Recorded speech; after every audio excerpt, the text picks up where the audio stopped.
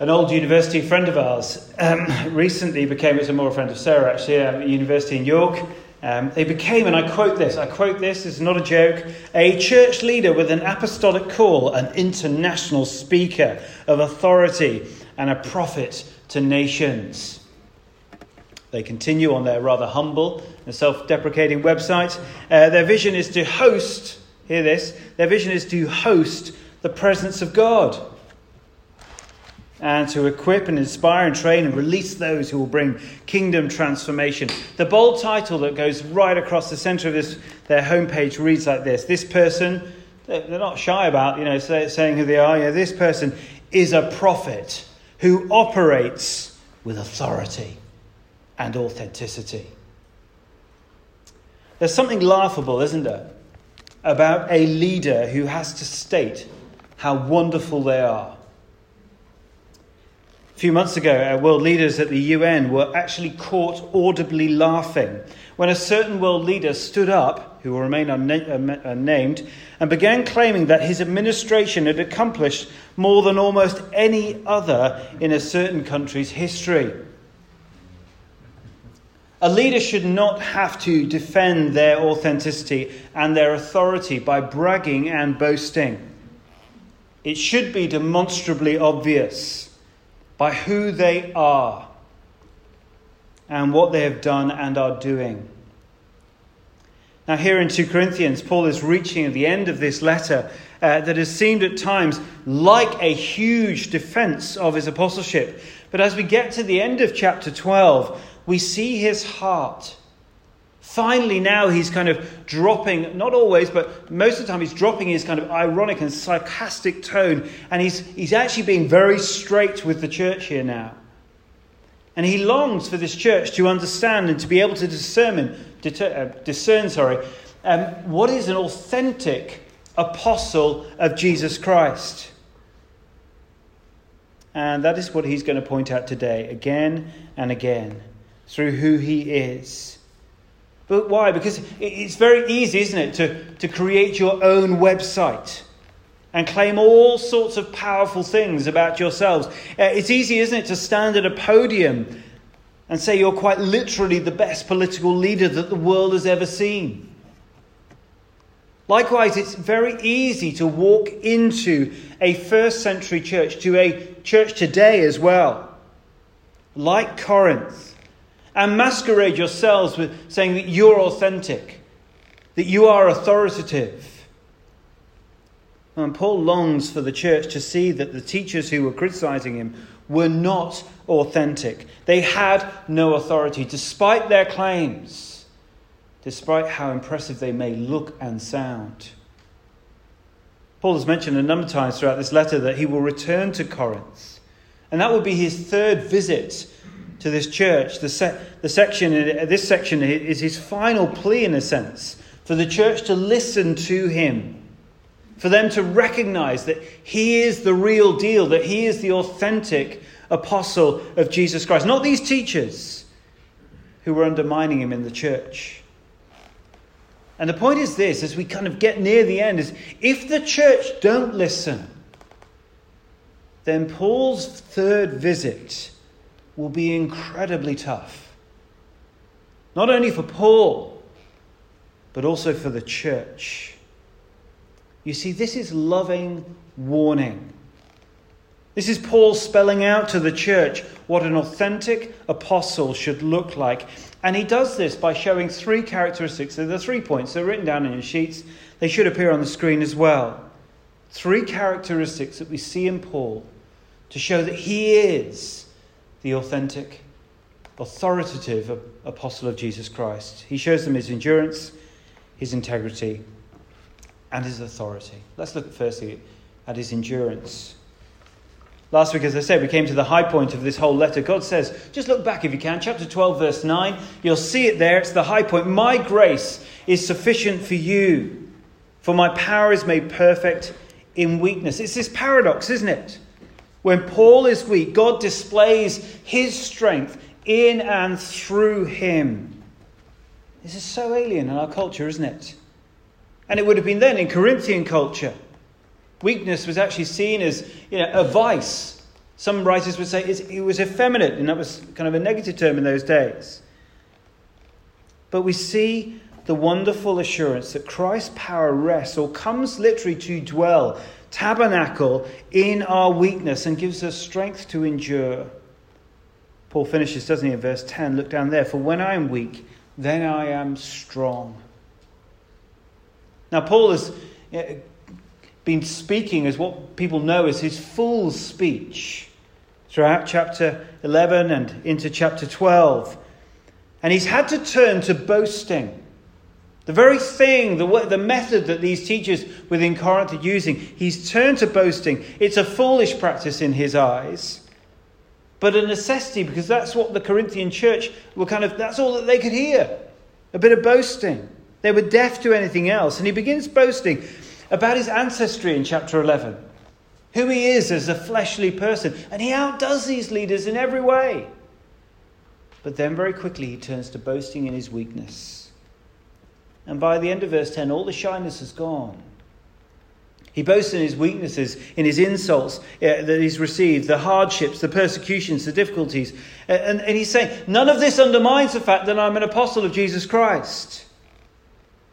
Rather, it authenticates the fact that he is an apostle of Jesus Christ. And so we get to verse 11 at the beginning of our passage today, and he continues in that vein. He says, I've made a fool of myself, but you drove me to it. I ought to have been commended by you, for I am not in the least inferior to the super apostles, even though I am nothing. You hear the discomfort coming out again of having to boast. But he had no choice. They've literally driven him to it. But what they've done is utterly inexcusable. They should never have doubted Paul. They should have commended him immediately. These false teachers, they've come into the church, and what they should have done in Corinth, they should have heard them and immediately gone, right, you lot, get out. These teachers are undermining Paul and the gospel of Jesus Christ that he had proclaimed. And so Paul rightly says here, doesn't he? I ought to have been commended by you. For I'm not in the least inferior to the super apostles. He'd established a church. Paul had displayed these wonderful miracles and visions. They were authenticating of the message of the gospel that he proclaimed.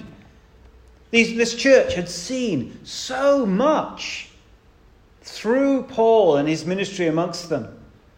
I mean, look at verse 12. I persevered in demonstrating among you the marks of a true apostle. It's very straight talking now, isn't it?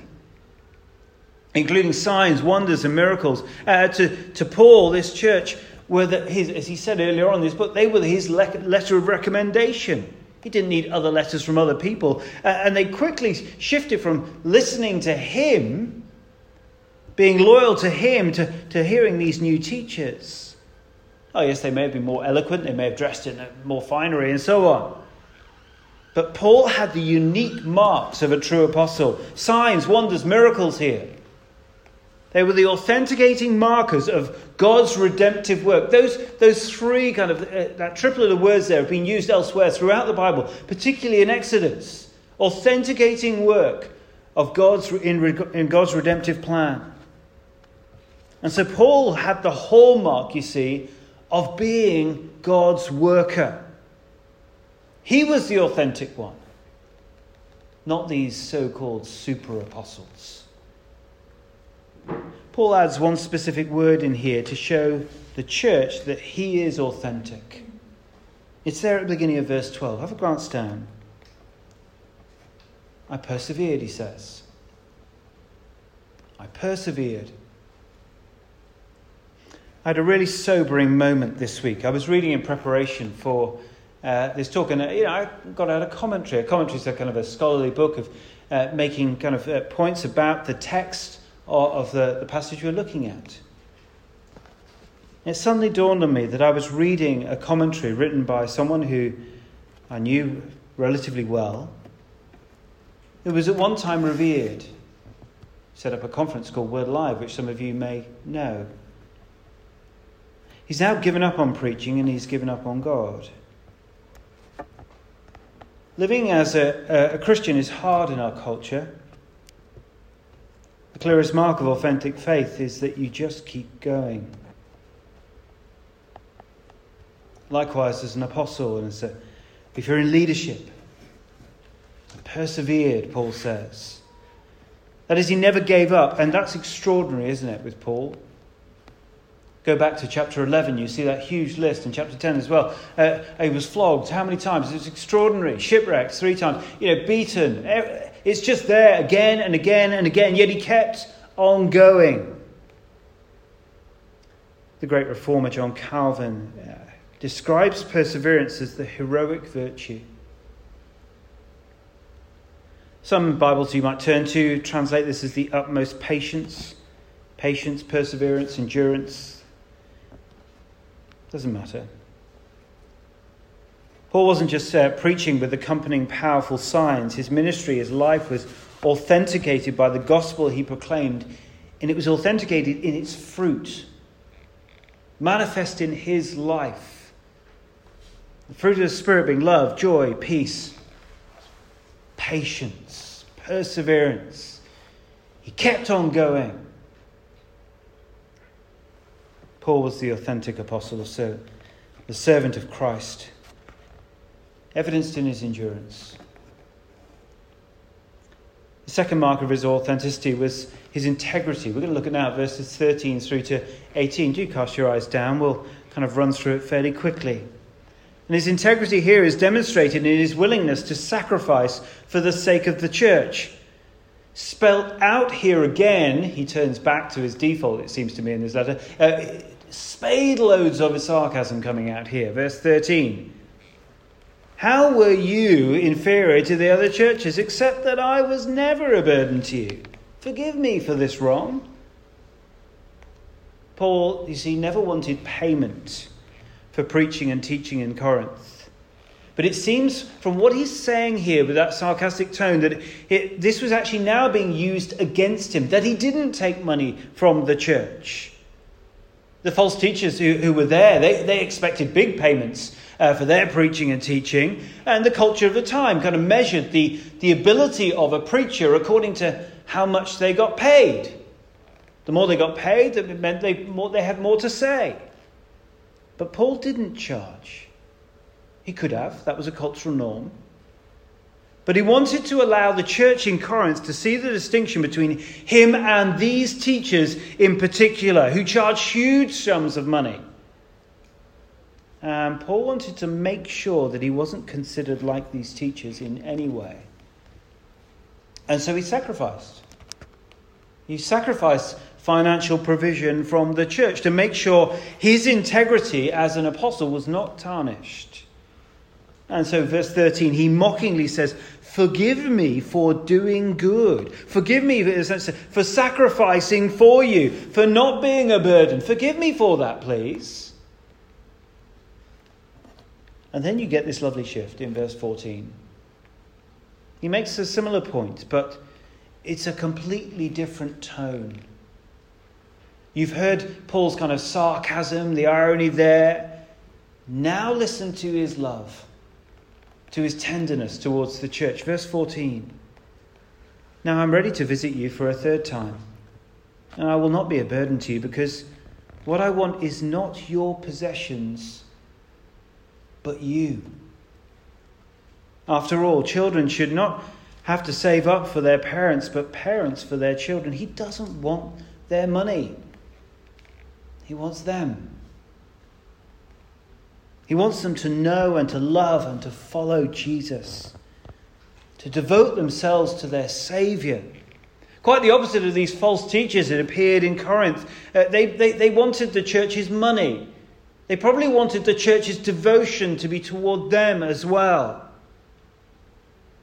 Now here in Corinth the situation is more extreme, but be aware, please, of more subtle incidences like this. Pastoral ministry is all about prayerfully longing that the people of your church flourish in their love for the Lord Jesus Christ and in their honouring and serving him. Many ministers and pastors may speak that way, but the temptation, and hear me, this is kind of being open here. The temptation for any church pastor or minister will always be to make the church about you as a leader, about building the church that you lead. And beware of the very subtle difference. But Paul here is very clear. His ministry is about the people, about building them up, about teaching them, loving them, encouraging them. Yes, maybe sometimes saying some pretty hard things to them as well. Read 1 Corinthians. Those early chapters are very strong. But also don't be naive. Be warned of any church or organization that seems more concerned about its numerical growth or its public profile over and above sacrificially loving and encouraging the people to live out their faith. Look at verse 15. You see Paul's life here. So I will very gladly spend for you everything I have and expend myself as well. There's a little play on words here in the original. It's very strong. Paul is willing to give up everything for this church. His life, his wealth, his health. Paul will die early. That was the reality. Paul will probably get beaten a number of times from this point of writing to his death. He will spend everything. He will then suffer a martyr's death. Literally, this reads, he will hemorrhage himself, exhaust himself, sacrifice himself. He is making clear his love for them. And so he asks at the end of verse 15, if I love you more, will you love me less?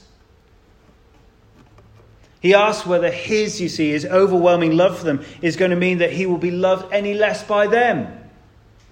Are they still going to be swayed? Are they going to, look to the show and the empty claims of these false teachers in Corinth? However impressive they look, or are they going to look at Paul and begin to understand his love for them and his integrity and the authentic signs of his apostleship that they should be looking for? He continues, look at verse 16. Be that as it may, I have not been a burden to you. Yet crafty fellow that I am, I caught you by trickery. Did I exploit you through any of the men I sent to you? I urged Titus to go to you, and I sent our brother with him. Titus did not exploit you, did he? Did we not walk in the same footsteps by the same Spirit? Now, it's strange this, isn't it? It appears that Paul is actually being accused of being crafty. That is, by not accepting payment from the church in Corinth, he was now being accused that might be a ploy in some way to sort of maybe charge more later. Kind of lure them in with a kind of cheap deal and then kind of like double it up later on. That's what appears to be going on. But Paul is no dodgy salesman here. He hasn't asked for money and will not do, and nor is any of the people that he has sent to them. And if you want to look more about his kind of like integrity on financial matters, turn back to chapters 8 and 9. He spells it out for them in 2 chapters there. Paul wanted nothing but the church to grow in their love for the Lord Jesus. As he finishes verse 18, did we not walk in the same footsteps by the same Spirit? Paul and every single person that he sent to Corinth had all acted in the same way with complete integrity. He was there for them, to teach them and to love them. Paul is now expecting the church to acknowledge that fact and to see in him that he was the authentic apostle of Jesus Christ. Paul's integrity had been challenged, but it was the indicator of his authenticity. Think about your own integrity for a moment. It's so undervalued, isn't it, in today's culture? Now, we should be very thankful that we live in a country with good regulation and good law that protects against exploitation and abuse in its extreme. But do you seek to love and serve those around you in sacrificial ways? And not just those who it would be in a professional or a politically expedient way to love and flatter them. Think how you treat the cleaner who comes into the office, the person who empties your bin, Think about how you treat the postman, perhaps, or the person who collects the rubbish. Are you someone known for their integrity? Are you trustworthy? Are you honest? Are you loyal? Perhaps at work you need to be careful. It happens in ministry as well, but I'm sure it happens in your professional circumstances. Flattery is used everywhere. And you can be bought by colleagues very quickly, who will then use it against you in the future. Paul's integrity was not a weakness, but rather a sign of his authenticity. Let's go to the last one, shall we? Last indicator of his authenticity, Paul's authority. Paul now turns, so you've seen it, he asks a question, doesn't he? Look down at verse 19. It fills a jar, but he kind of is continuing. Have you been thinking all along that we've been defending ourselves to you? And Paul makes it clear why he's been writing all along. We've been speaking in the sight of God as those in Christ, and everything we do, dear friends, is for you. It's for your strengthening, he says. Now, Paul's self-defense through this letter has happened not because he felt any need for their kind of approval. Why? Because actually he knew that they needed his help. It's for their strengthening that he's writing. It's not for Paul's reputation. It is they who are in the dock, essentially, not Paul. And Paul has essentially been saying here, you Corinthians, you guys are in serious trouble here with these teachers who have come into the church. And unless you begin to respect me and listen to me, well, I can do nothing to help you. And Paul is saying that he is the authentic apostle. And if this church don't realize that and start respecting him and listening to him, he will be forced to prove to them his apostolic authority. And that will not be pretty for them. Because it probably would have meant something like church discipline. An apostolic church discipline, just so we get the right kind of context here, the power that the apostles had, read about it if you want, with Ananias and Sapphira in Acts chapter 5, that is pretty severe. They fall down dead. At the least, it will probably mean throwing these false teachers out of church. If they do not listen to Paul here in this gentle warning in this letter, it is going to get messy and hard. Paul doesn't want to come that way and show his authority in that way. Listen to his heart in verse 20. For I'm afraid that when I come, I will not find you as I want you to be, and you will not find me as you want me to be. I fear that there may be discord and jealousy and fits of rage and selfish ambition, slander, gossip, and arrogance and disorder. It genuinely hurt Paul to have to think about what might be. The list in verse 20 are the things that Paul had actually seen. You can look back in 1 Corinthians. You can see it's the same, very similar list. Stuff that he's seen on his second visit when he came to Corinth. Discord, jealousy, fits of rage. Was he going to come back and find this all over again? And now have to deal with it ever more severely? Verse 21, he continues again. I'm afraid that when I come again, my God will humble me before you, and I will be grieved over many who have sinned earlier and have not repented of the impurity and sexual sin and debauchery in which they have indulged. Paul would be so humbled. Literally, it's a humiliated word there. The church that he had established, the great apostle Paul, who'd done all these journeys, that he comes back and he finds a church who had ignored God's word.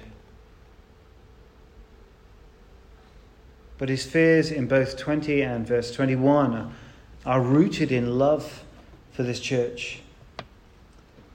I guess many of you, if you're involved in ministry and just being a Christian, being in a church where you're accountable to people and you're having conversations with friends, you will have experienced this. And if you haven't, be prepared.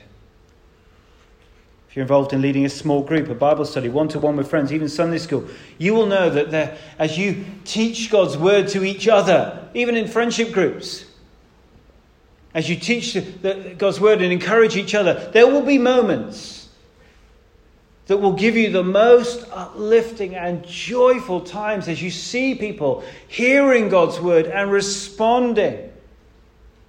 Honestly, it's just wonderful, isn't it? You can have the most joyful and uplifting times. When you see the fruit of the Spirit manifesting and grow in someone's life, there is honestly no greater joy. But the other side of the coin is that when you get close to people's lives, it is also likely that you will know sorrow and a heartbreak beyond anything that you will have ever felt. Paul longs for these teachers in Corinth and the church in Corinth to repent and to turn back to Christ. And you can see it, you can hear it, his fears in verse 20 and 21. This is emotionally exhausting for him. It's utterly heartbreaking to see those that you love turn their backs on God. There have been times when, as elders, we've been encouraging individuals, reading the Bible with them, and they turn their back on God. People have decided to ignore God's word in areas of life and choose to live life their own way. It's brutal. And it's heartbreaking. And I know some of you here have experienced that with friends. But that is ministry. Paul was trying to love and to rescue this church, and he needed them to see him for who he was and to begin to listen to him. And he's shown them these markers that he is the true, authentic apostle in his endurance, in his integrity, and in his authority as well. Let me finish, if I may, friends, with just a quick note. If you look down at verse 20 and 21, you'll see lists of vices that were rampant in the church in Corinth. That may describe you. Listen to God and as he lovingly speaks to you through his word. Let his Spirit work in your hearts, because you may be going through a difficult time. You may know someone who's going through a difficult time. My encouragement, as Paul's, is don't run from God. Don't run. Let people in, let God in. Paul, despite this church's lack of respect, what does he do? He just sticks by them. He loves them. His integrity as a man of God shines through to them. And he sacrifices everything for them. And his heart is wrought for these people. What is he doing there? He's doing exactly what Christ has done for each one of us. There's a scene in C.S. Lewis's The Magician's Nephew in the Lion, the Witch and the Wardrobe series. The little boy named Diggory meets Aslan. Aslan's the Christ figure. And Diggory's mother is sick, and he wants to ask for Aslan's help, but he's afraid. Aslan. And Lewis writes this. Up till then, he had been looking at the lion's great feet and his huge claws. Now, in his despair, he looked up at its face. And what he saw him surprised him as much as anything in his whole life. For the tawny face was bent down near his own, and wonder of wonders, great shining tears stood in the lion's eyes. They were such big, bright tears comparing to Diggory's own, that for a moment he felt as if the lion must be really sorrier about his mother than he was himself. My son, said Aslan. I know. Grief is great. Only you and I in this land know that yet. Let us be good to one another. What a world of comfort there is bound up in those words, I know.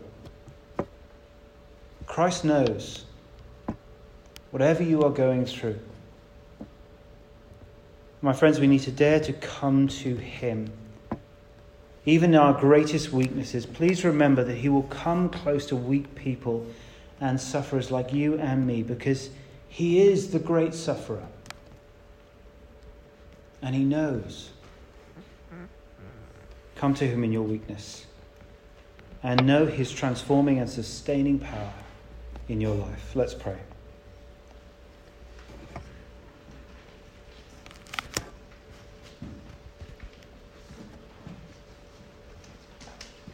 That is why, for Christ's sake, I delight in weakness, in insults, in hardships, in persecutions, in difficulties. For when I am weak, then I am strong. Lord God, we thank you very, very much that you speak to us through your word. We would not know these truths today if you had not revealed them to us and spoken them to us by your Spirit into our hearts.